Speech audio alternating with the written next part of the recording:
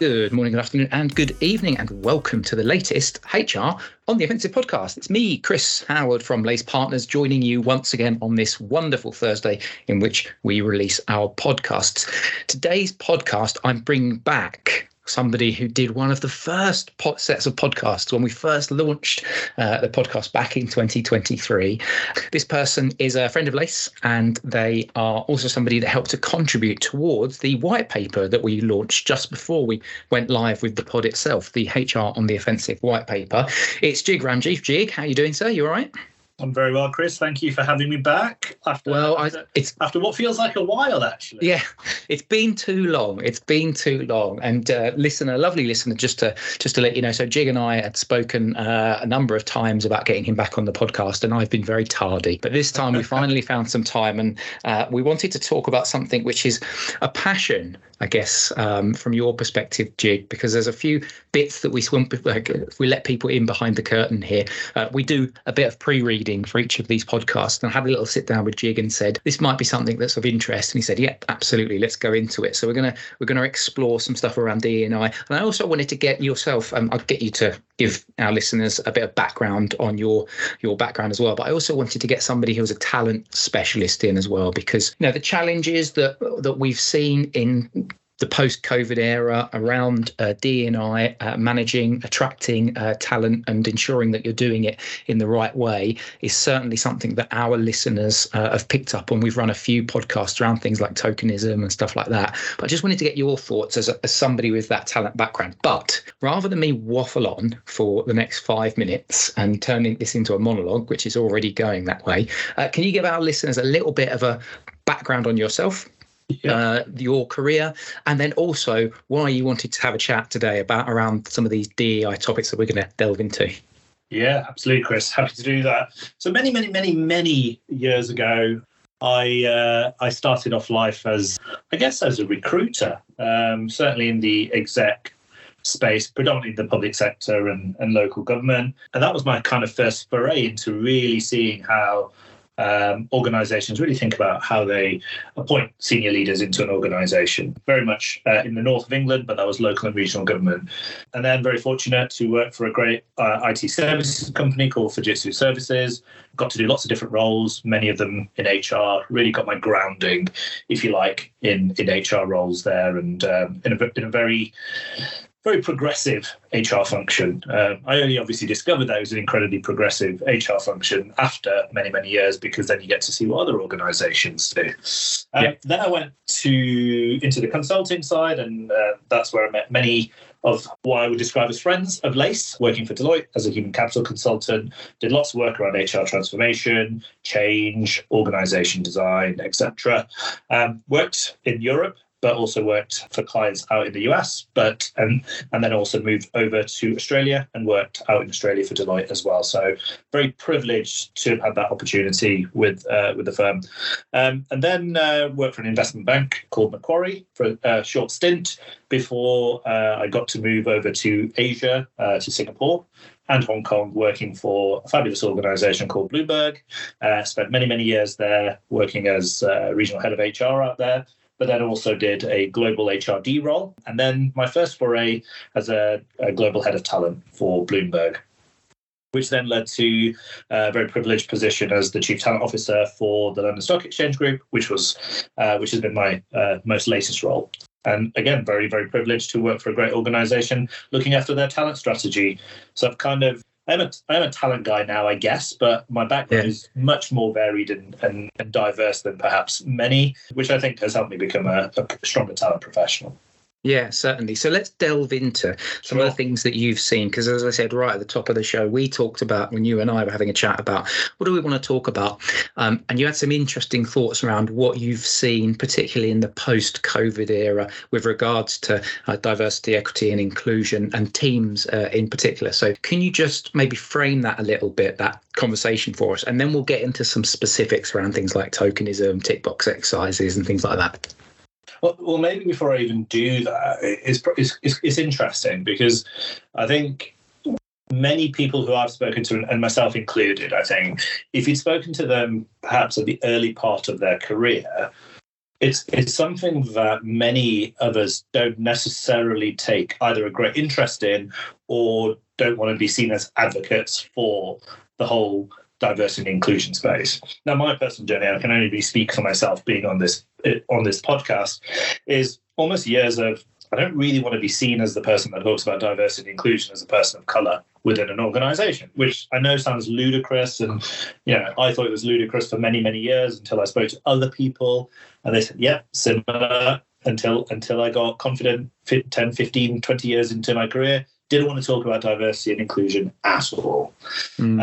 But I think we carry some of that. I think many of us carry some of that. And I think when you then get into the space of being rich advocates for inclusion and representation within the workplace, you're almost in a place where you're seeing others also feel like that. And so you've got to take people on the journey. And I think that's the thing that I've really uncovered over the last 3 to 5 years, is that unless you take people on that journey with you, you're never truly going to get success from an inclusion perspective. And Chris, you'll have noticed this, and you and I had the conversation previously. I talk about it as inclusion way more than diversity. And there's a reason for that, because inclusion feels like it's for everyone, whereas I think, and it's not meant to be, but I think sometimes the word diversity feels exclusive, whereas actually inclusion is about everybody. And I think that's the key to unlocking this within organizations across the globe, which is, how do you create something that everyone feels part of? Yeah, 100%. And when we talked previously, which I thought was really interesting, you were talking about your personal experiences and this idea of when diversity doesn't become, it's not diversity. So can you just expand on that for our listeners? Because I think it was a really interesting chat where you were talking about your sort of personal background, but also your academic background, and the way in which you were thinking about things was quite interesting. So just reflect on that for our listeners, if that's all right. Yeah, and I think that was related to the story I was telling you, where it probably hit me for the first time. And this is a long time ago. It's probably even before I got into the workplace. I probably felt the most different I've ever felt in my life when I went for a final stage interview at Queen's College, Oxford, to study experimental psychology. And I ended up doing occupational psychology and psychology as a degree in the end. But the clue in that inference is I didn't get into Oxford and I didn't get into Queen's. But I remember going for the final assessment and had the most amazing experience over two days and met some just amazing people. But I just hadn't had the rich experiences and background that many of my peers who had come to interview at Oxford had. And I don't begrudge that. I was just in a very different place. I worked during the week before college doing my A-levels at clean fridges at Marks and Spencer's, and I worked at B&Q and Asda at the weekend. I was trying to save as much money as humanly possible before going to university. And it was one of those scenarios where if you'd asked me objectively, as somebody who's now done assessment, and objectively as somebody who's recruited people into an organisation, I have to say some of those individuals were incredibly impressive with amazing backgrounds. And at the time, all I could really talk about in terms of additional things were perhaps a little bit of sport, but predominantly working in the mornings, cleaning fridges, working on the shop floor at B&Q, working in the garden centre at B&Q, and being on the tills at Asda. And that in itself, for me, started to open up this whole kind of thought process. Actually, think that there must be so many people who, if they had the right opportunities and the right experiences, could also thrive and fulfill potential that perhaps they're just not given the opportunities to do so. And that's where my thinking really comes in this space. It was a very simple question that I posed on a panel many, many years ago, which was, and this was a question to myself, is where did all of those smart kids go? Because I went to school, I wasn't the smartest kid in my class, but there were some amazingly talented individuals out there, and I don't know where they went. I don't know whether they had the opportunities that they should have had. I don't know whether they were as successful as they had the potential to be. And it really hit me to say, where did all those smart kids go? I think so when I think about that whole inclusion piece and the diversity piece, it's about untapped potential. and you asked me to put a talent lens on this, think about all of the untapped potential that exists within the labour market in the UK, but actually the labour market across the globe. And that's where I think is our biggest opportunity as HR practitioners, as talent practitioners, as diversity practitioners, as organisations of the world. How can we untap this potential that clearly isn't being tapped right now? Yeah, and that's the best way of thinking about it, isn't it? It's about how do we untap this talent pools rather than how do we kind of tick a box, because from a maybe from a ESG perspective or from a governance perspective, it looks good. So I wanted to get your thoughts on this idea, and we've talked about this on other pods as well, this idea of diversity, DE&I strategies being all around, are they essentially just tick box exercises? So obviously just reflect on that for me, your sort of view when organizations get it wrong, I guess, and treat it as a tick box exercise.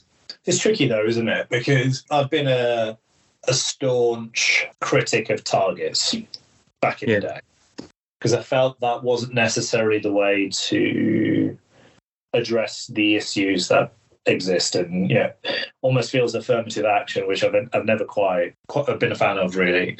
And yet, without targets and without something, organizations are struggling to measure how effective they are at some of these things. And so I feel in many cases, and I've moved towards it, I feel like I understand why organizations feel they need things like targets. But you're right, in that scenario, what then does tend to happen is it can feel almost a tick box exercise, or it can feel like there is an element of tokenism that an organization is portraying. And that in itself becomes incredibly evident when individuals do not necessarily feel, and I know this is becoming a little bit more emotional in context, but then when individuals don't necessarily feel that the words an organization has espoused as a philosophy or a aspiration is then the employee experience that they feel.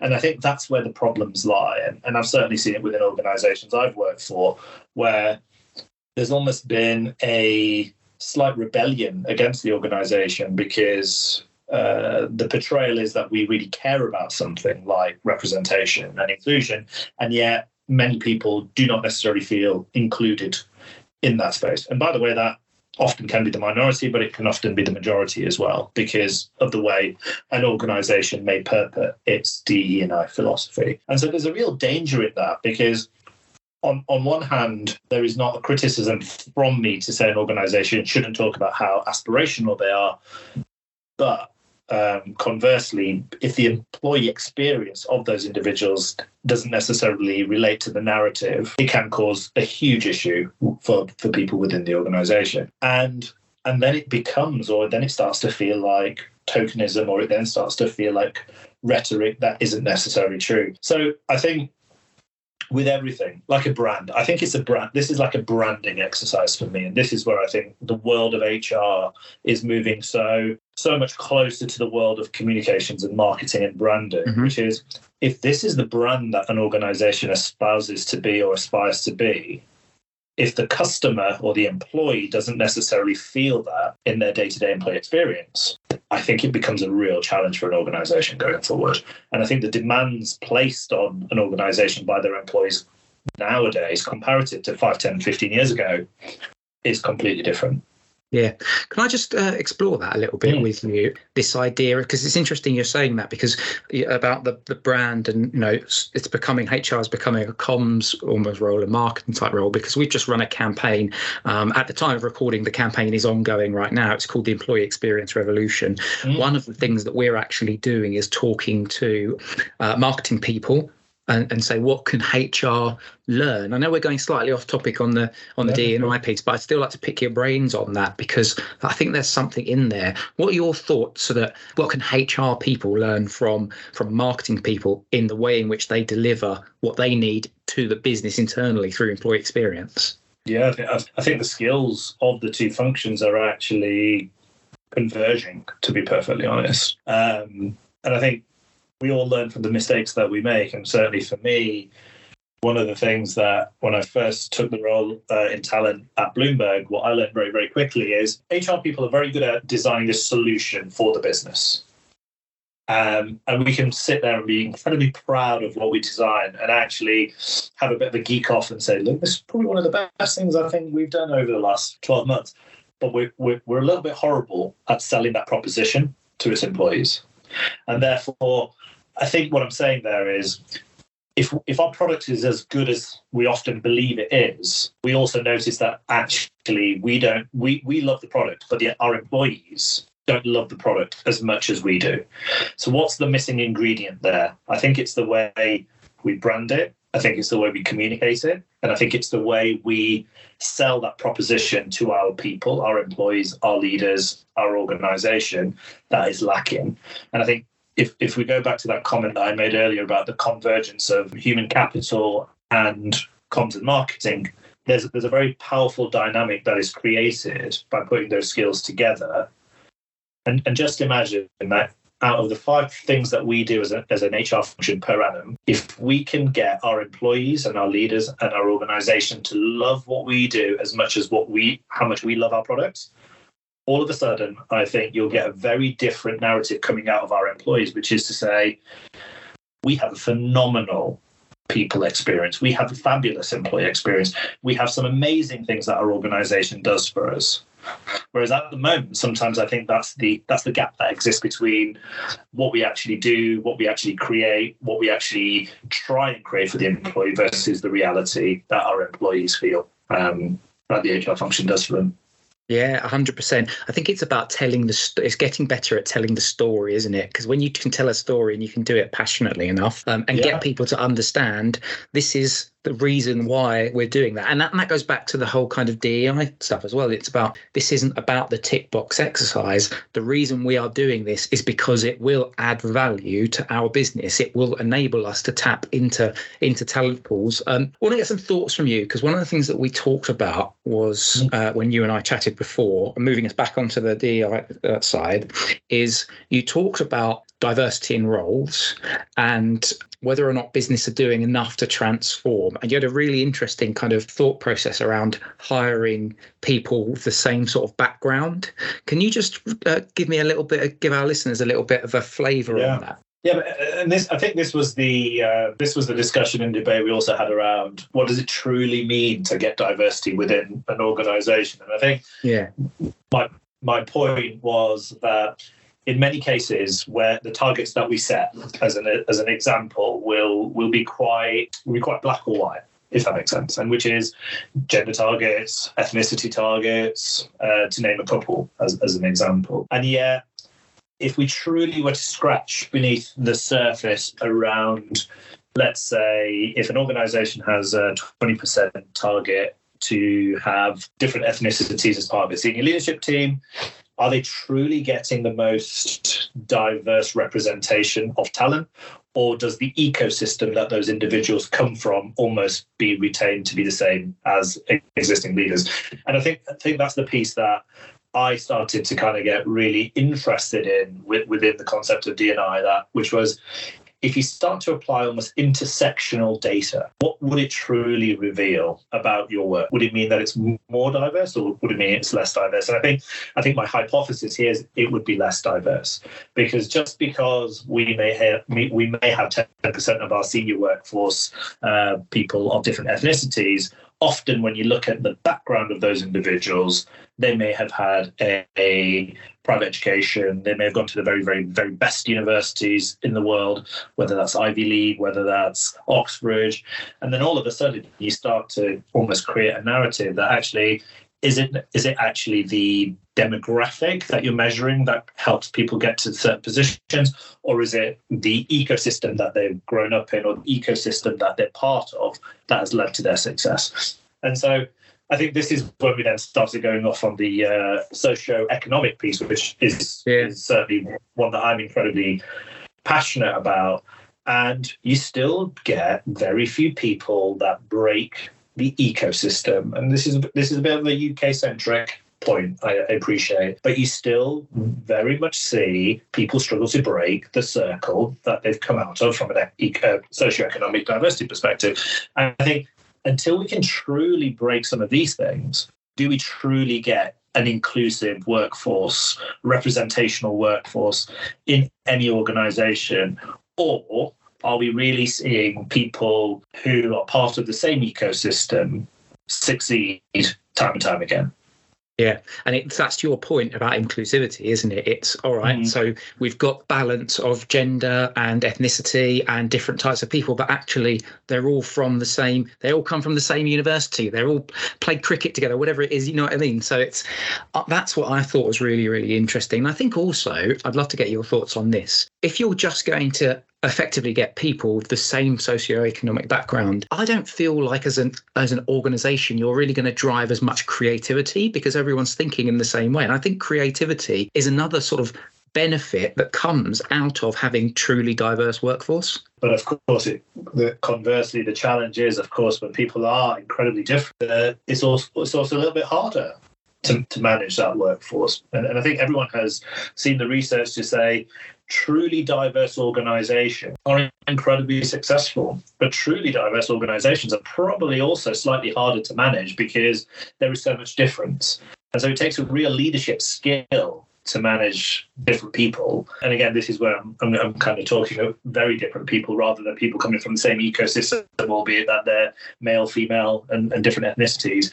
So I think the challenge for organizations is intellectually people can understand why getting truly diverse people from different backgrounds and different thought processes, different neuroscience, thought processes as well, neurodiversity, et cetera, but it becomes incredibly challenging and incredibly hard to manage that type of organization. Whereas having people that are quite similar often makes it quite easy and an easy place to work and easier to build relationships and easier to find common ground. And that's the challenge. And let's be honest, we all prefer to make life easy for ourselves. And I think, and by the way, I'm not saying that's a reason not to do it, but there is no doubt that having significant difference within organization, within teams is not a challenge to manage.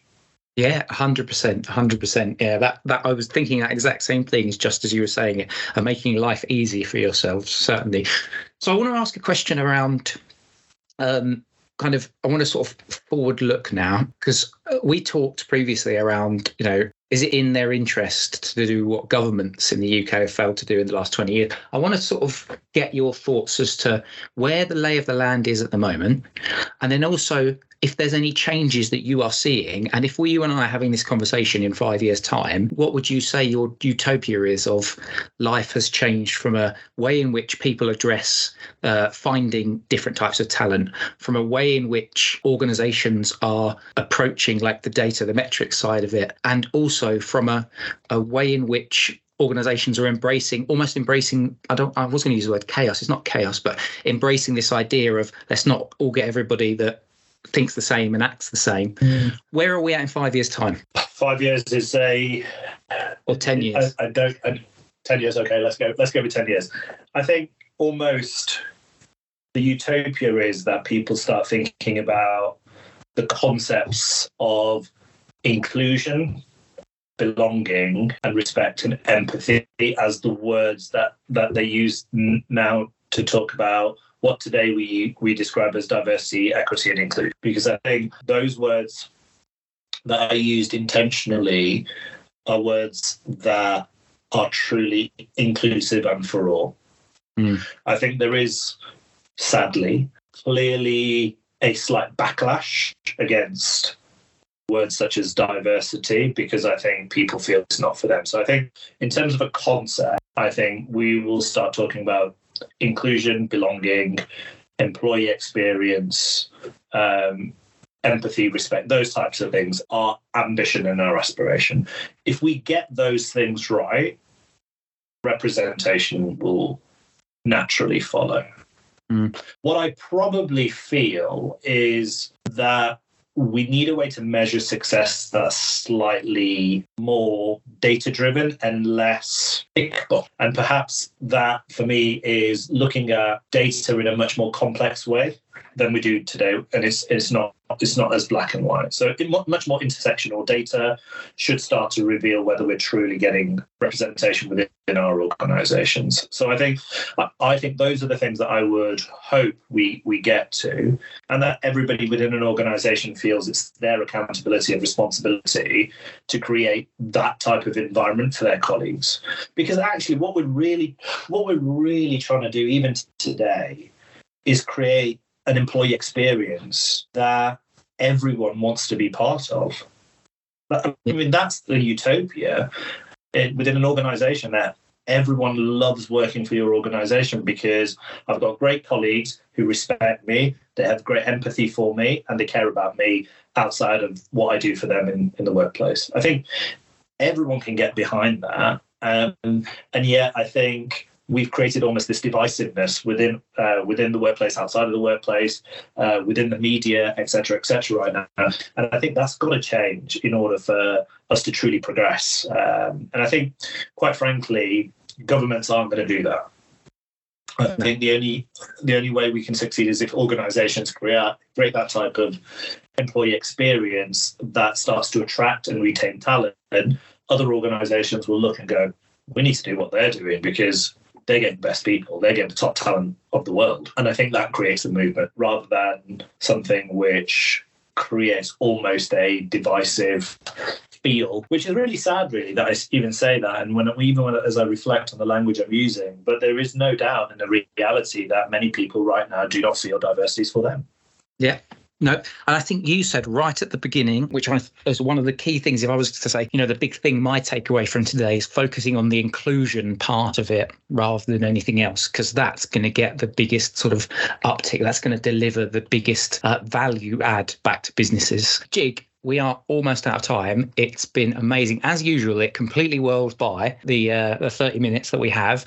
I am going to make sure that I don't leave it 2 years before we get you on again, because there's lots of different things that we can pick through. But do you just want to tell our listeners where they can find you in terms of socials and stuff like that? Yeah, the usuals. I think Jig Ramji 1980 is my Twitter handle, X handle.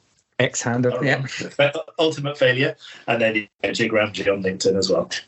Lovely. Top stuff. Of course, hopefully you've enjoyed this podcast as much as I have enjoyed recording it with the lovely Jig today. And you can get all of our back catalogue of the different podcasts that we've got. If you're a regular listener, then you will already know this. But if this is the first time that you're listening to it, you can visit lacepartners.co.uk/podcast. You can see all of our different podcasts. We've covered a wide range of different topics over the just over 3.5 years that we've been doing the podcast now, which is really, really great. But Jig, once again, thank you very much for joining me, sir. Thanks, Chris. We hope you enjoyed it, and we hope to see or hear from you next time on the HR on the Offensive podcast. Bye-bye.